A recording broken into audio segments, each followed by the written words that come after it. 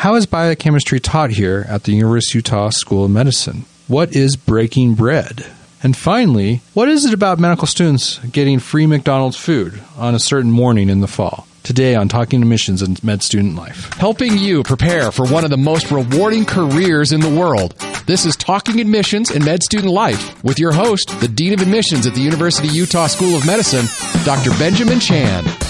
So welcome to another edition of Talking Admissions and Med Student Life. I have a great guest today, Dr. Janet Lindsley. Hello, Dr. Lindsley. Hello. And she is the biochemistry guru for their medical students. And she's going to talk biochemistry today and her path and how she got here. So Dr. Lindsley, how did it all start? How did you get interested in biochemistry? Probably back as an undergraduate. I was very practical in wanting to have a major that I knew that I could make money in.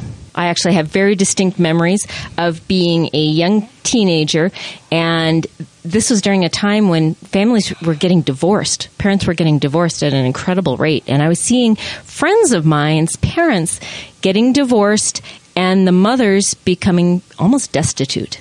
And this had a huge impact on me at 12, 13 years old. And where is this? This is in Utah? Or? No, sorry. I grew up in New York, on Long Island, in New York. So when I went to college, I thought, I'm never going to be in that situation. I'm going to have a very practical career.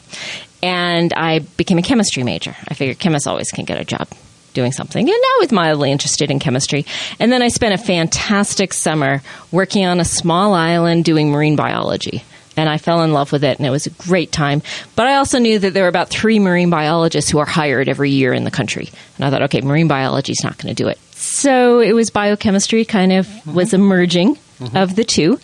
And I went to the University of Wisconsin. After that, I was an undergrad in North Carolina and went to the University of Wisconsin in Madison. Absolutely loved it. Great place to live. Sorry, I shouldn't be recruiting there. That's okay. But a wonderful place, and had a great time getting my Ph.D. And from there, I did a postdoc at Harvard University and had a good time there. Really enjoyed doing research. But while I was there, I sort of started questioning if I really wanted the rest of my life to be running a research lab. And everybody around me said, of course you do. This is the greatest possible job. My dad's a Ph.D. and runs a research lab. Even now, he's about to turn 80, and he's still writing grant proposals and running a lab and having a grand old time. And said, of course, this is what you want to do. This is the greatest job ever. So I thought, okay, I guess I'll do that. And then ended up applying for faculty positions, ended up at the University of Utah. Very happy. We're very blessed to have you here. Well, thank you. And started my research lab, and it all looked good, did what I was supposed to be doing, but didn't really like running a research lab. I found I really enjoyed, this is a little odd, but I really enjoyed writing grant proposals because it gave me an opportunity to sit back and think about science in a big picture and think about how I wanted to explain that science and draw other people in and get them excited about it. And it turned out I was pretty good at that and got all my grant proposals funded. So when you're bringing in a fair amount of money, and there are students and postdocs who are working and doing things, everything looks good on paper. But as the years went by, I realized I really did not enjoy what I was doing, which created a bit of a challenge for me. Existential crisis. That's a good way of putting it, an existential crisis. And so about a dozen years ago, I was faced with this existential crisis and trying to think, okay, I could either keep running my lab and become an alcoholic or do something different. And at that point, I had 2 small children, and it seemed like becoming an alcoholic was probably not the best game plan. I would have to report you to Child Protective Services. Yes. Because I met these children. You shop at Trader Joe's a lot. I run into you at Trader Joe's all the time. Yeah, That's right. Yeah. So deciding that I was not going to become an alcoholic, I decided I had to close down my lab. And find something else to do. And it was a real challenge because all my life I'd been on the straight and narrow path of doing research and running a lab, and everybody who gave me advice told me this is what you do. And all of my colleagues around here, that's what they did. And all of a sudden I said I didn't want to do it. And I sort of felt like I was breaking from a religion in a way. And it was a very challenging time in my life. And it took me a few years to figure out, so now what? I got really lucky at that point And the person who is running the medical biochemistry course, this is back in the days when we had a very traditional curriculum of separate courses. This gentleman retired, and so somebody had to take over the medical biochemistry course, and I was chosen as the one to do that. And much to my surprise, I found out that I loved it. I loved the physiology of it. It was very different than what I did research on. My research background is in enzyme kinetics at the million microsecond time scale. I'm going to nod my head to pretend like I know what you're talking about. Yes. Anyhow, so it's sort of mathematical, how enzymes work stuff. And all of a sudden, as a sort of more mature scientist, I had to go back and relearn mostly metabolism. And while as an undergraduate, I hated metabolism because it seemed like you memorize a bunch of stupid pathways to get an A on a test and you immediately forget them. Now I came about it from a totally different perspective. And I was also lucky that this was right when metabolism was getting a resurgence in interest. Mm-hmm. So I was falling into it right when a lot of great scientists were turning around and saying, holy cow, metabolism kind of is important. This was when the obesity epidemic was being recognized as a huge deal. The type 2 diabetes, people were finally realizing a new resurgence. And, of course, this is all metabolism. And realizing that we actually don't understand type 2 diabetes and we don't understand what insulin resistance means. And we were just seeing at that time point that most cancers, the common cancers, are very metabolism dependent. And we were finding that mutations in enzymes of the Krebs cycle or the TCA cycle, same thing, were tumor suppressors. And nobody could understand what the heck this meant. And so it was a time that at that time through the current time, and I presume into the future, really has been hot in science. So I had the opportunity to learn all of this and share it with students and find ways to help them, I hope, not feel like this was memorizing a bunch of useless pathways, but was incredibly important physiology. Mm-hmm. Excellent. And so you talk about that path, your journey, and that really resonates, with me because, I think a lot of medical students, when they come to school, they kind of have a notion what their path is. Yeah. I'm going to be a family practice doc. I'm going to be an orthopedic surgeon. I'm going to be an MD, PhD. There's all these kind of notions. But then, med school is long. Mm-hmm. We expose the medical students to a lot of different fields. There's a wide variety of experiences they go through, and sometimes their paths switch. So have you ever had conversations, with med students about their path and using your background kind of as a teaching moment? I have a few times. That's a great idea. I mean, I feel like I should probably think about doing this more often now because I think that many of us maybe start on a path for one reason or another. Yeah, and find that when we are willing to be honest with ourselves and who we really are and what our strengths and passions are, they don't necessarily match up with our started path. Not a lot of medical students know this, but there's something, when you graduate medical school, you go to residency programs, and a fair amount of residents switch programs. Yeah. They think, I'm definitely, I'm going to go down this path. I'm going to be a general internist or a pediatrician. And they get a year in and, they realize that's not the path they wanted. And so when I did my training, I trained as a general psychiatrist. And then our intern year, there was 4 of us. But then our program always expanded up to 7 or 8. And then where those 3 or 4 other people came from were from other programs. And I think certain disciplines are a little bit more accepting of, outside residents. In medicine, even though kind of like the world of PhD, you think you're headed toward this way, and a lot of people try to talk you out of switching, but nothing's ever final. If you become I remember I encountered an individual when I was doing my training at Washington, D.C. He was an ENT surgeon for many years, but kind of grew disillusioned of surgery and life changes were happening. So I decided to go back and do a psychiatry residency. And he just really enjoyed it. And so to me, that's just an example of switching paths. So Dr. Lindsley, while I have you on the podcast, you mentioned biochemistry in the old curriculum. What does biochemistry look like in the new curriculum, especially with all these, how you call them, hot new changes? What does biochemistry look like? So first of all, it's not one course. It's woven throughout the curriculum. It's there's fewer hours, and we try to spend more time, emphasizing what's important. And again, I'd say from the physiologic perspective. What's happening in the healthy body, what's happening in a body with disease, and how that affects the biochemistry. During Molecule, Cells, and Cancer, we talk about cancer metabolism. There's an introduction to overall metabolism during the Phase 1 Foundations of Medicine.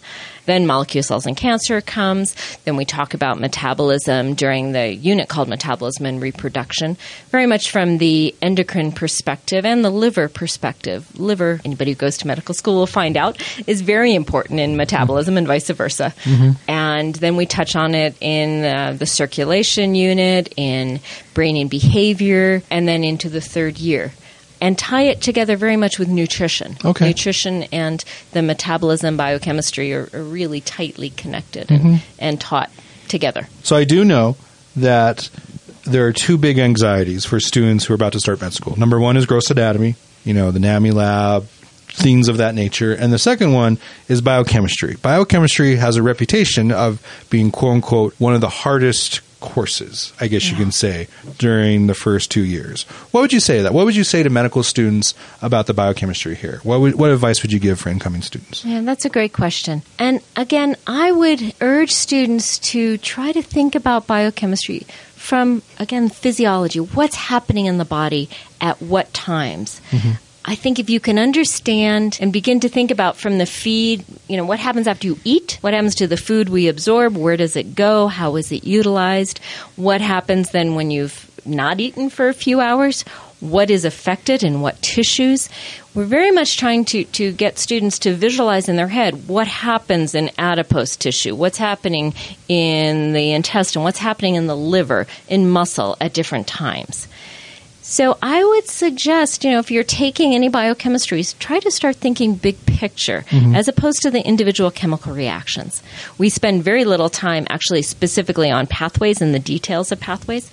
In fact, I give out a metabolic map to the students that they use during their exams. Awesome. To really try to convince students, I don't expect you to memorize this. I expect you to be able to utilize it. So that's very different than when I came through medical school. I remember being tortured by the citric acid cycle and trying to memorize, ATP, ADP, and that was very difficult for me. So I'm glad they get the map now. I wish it's probably a digital map, right? Is it a paper map or is it like? It's a PDF that comes that, awesome. That we share during the exams, and it's the same one that they have for all of their studies.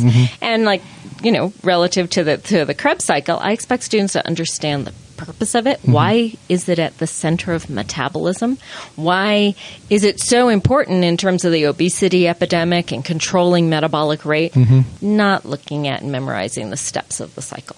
So would you recommend any undergraduates who are interested in medical school, do you recommend they take a biochemistry course? Do you discern a difference between the students that have had biochemistry in their background versus the ones that do not? I would say not necessarily. Okay. There are students and either it's just the way they think. I think biochemistry is very logical, and if you think logically and you have some chemistry background, I think the students do fine without a biochemistry course. I've had other students who've taken biochemistry, even who have masters in biochemistry, and if they can't think logically about the physiology that's happening, they can really struggle. Interesting. And where is the course?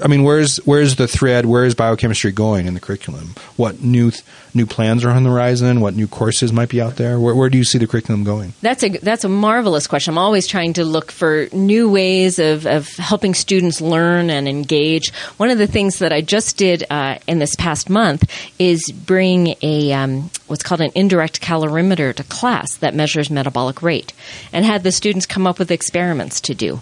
Like somebody who never has caffeine measured his metabolic rate and then slammed a Red Bull and measured his metabolic rate again in front of the whole class. Great. And it was kind of a revealing experiment. Okay. Very cool. So trying to bring in things like this. We have a morning of a blood glucose lab. Yes, is this the McDonald's experiment I've heard so much about? Tell everyone about the McDonald's experiment. So students can sign up for one of 4 different breakfasts. Okay. 2 of which do come from McDonald's, others that do not. And everybody comes in fasting in the morning, takes an initial blood glucose, so I get glucometers for everybody in class. They take an initial blood glucose, a fasting blood glucose. Then at basically time 0, everybody eats their breakfast, one of 4 different breakfasts. And 30 minutes later, takes another blood glucose, and we continue this. So they have a whole blood glucose curve for themselves. And there's about 25 students who've eaten each of the diets. So then we can map this for the whole class. And during that time, we have diabetes patients with diabetes come that are interviewed by dietitians and healthcare providers, the physician. And we have just various exercises to sort of pull together what happens with metabolism with high insulin, low insulin, what's happening with diabetic ketoacidosis, etc. So it ends up being a whole 4-hour activity. Wow. I know the med students, I get the impression that the more popular one is because you buy the food for them, right? Yes. So like a lot of them are trying to get on the McDonald's track for the free egg or sausage McMuffin, as it were, correct? All right. Yeah. Cool. As long as we're talking about food, I think you've also instituted a really cool tradition here called breaking bread. Not to be confused with Breaking Bad, which I sometimes do because I watch that show. So tell the listeners, what is breaking bread? Yeah, so first of all, this was not my idea initially. This came from somebody else. Okay. And it is an activity where we come together at lunchtime, and students are in groups with a faculty member or often a dean, a leader in the medical school curriculum, and in small groups of about 10 students and one faculty member share food traditions and healing traditions. And traditionally, this has all happened during phase 1, where students have been learning about nutrition from a very scientific perspective. And this allows us to get more sort of to the social and cultural traditions and blend them together. Can you tell about one memorable breaking bread example? I mean, something that someone shared, either a student or a staff member, that was really struck you or really left a good memory? So I remember one student who, she is an Asian, from Asian background, but I don't remember exactly from which country, that talked about her grandmother would place cups on the body of a sick person to help kind of suck out. I think they were warmed cups to help suck out the evil. Again, I'm going to nod spirits. like a pretend I know what you're talking about. Go on. Yeah. As the healing tradition in their family. So people would just come in bringing, different things. So would she do that to people there, or just? Well, she didn't actually. Oh, okay. I don't think she had the ability to warm the cups or whatever it was. Yeah. And then people would bring, different kinds of foods that they would have be given when they were sick, and what the traditions. What I love hearing, Dr. Lindsley, it sounds like, you've taken biochemistry, which admittedly is probably one of the more anxiety-provoking experiences for people coming into medical school, and you've really turned it into a very educational, dynamic, fun course.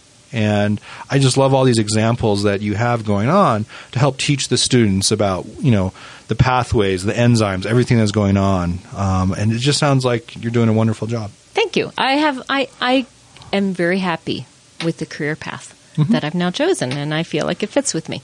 Well, I guess I'll see you at Trader Joe's. Like, we both love Trader Joe's, and there's a running joke among us. Anytime we're at Trader Joe's, we run into one another. So I'll see you there, Dr. Lindsley. Great. Thanks for coming on the podcast. Thanks so much. Thanks for listening to Talking Admissions and Med Student Life with Dr. Benjamin Chan, the ultimate resource to help you on your journey to and through medical school. A production of the Scope Health Sciences Radio, online at thescoperadio.com.